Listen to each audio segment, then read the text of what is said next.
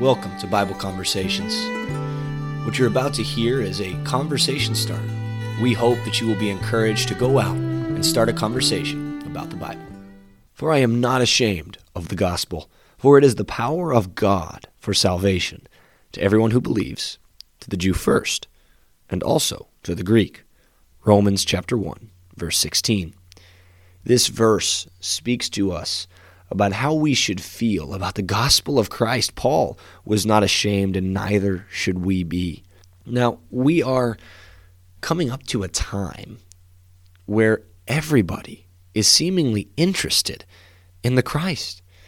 Easter is a time where the majority of the world celebrates the death of Christ and the resurrection of Christ. But what I want to encourage you to do is during this time, while people are curious about our Lord and Savior, while people are curious about why it is that so many people in the world celebrate the death, burial, and resurrection of our Lord, I want you to boldly proclaim Christ as Lord. I want you to not be ashamed of the gospel, for it is the power of God for salvation. We have such an opportunity now in the next few days, in the next week, to be able to tell somebody about Jesus who maybe has never heard about Jesus, or maybe who has heard about Jesus but has not heard about the right Jesus. They've heard false stories about the Messiah, about our Lord. They've heard the things that are just not true.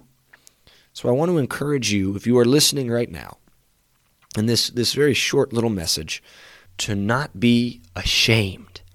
We have just an amazing opportunity, and I hope that you will take advantage of this opportunity and that you will tell somebody about Christ, because so many people right now are begging to know more, and it's up to us, because if we don't tell them, nobody will.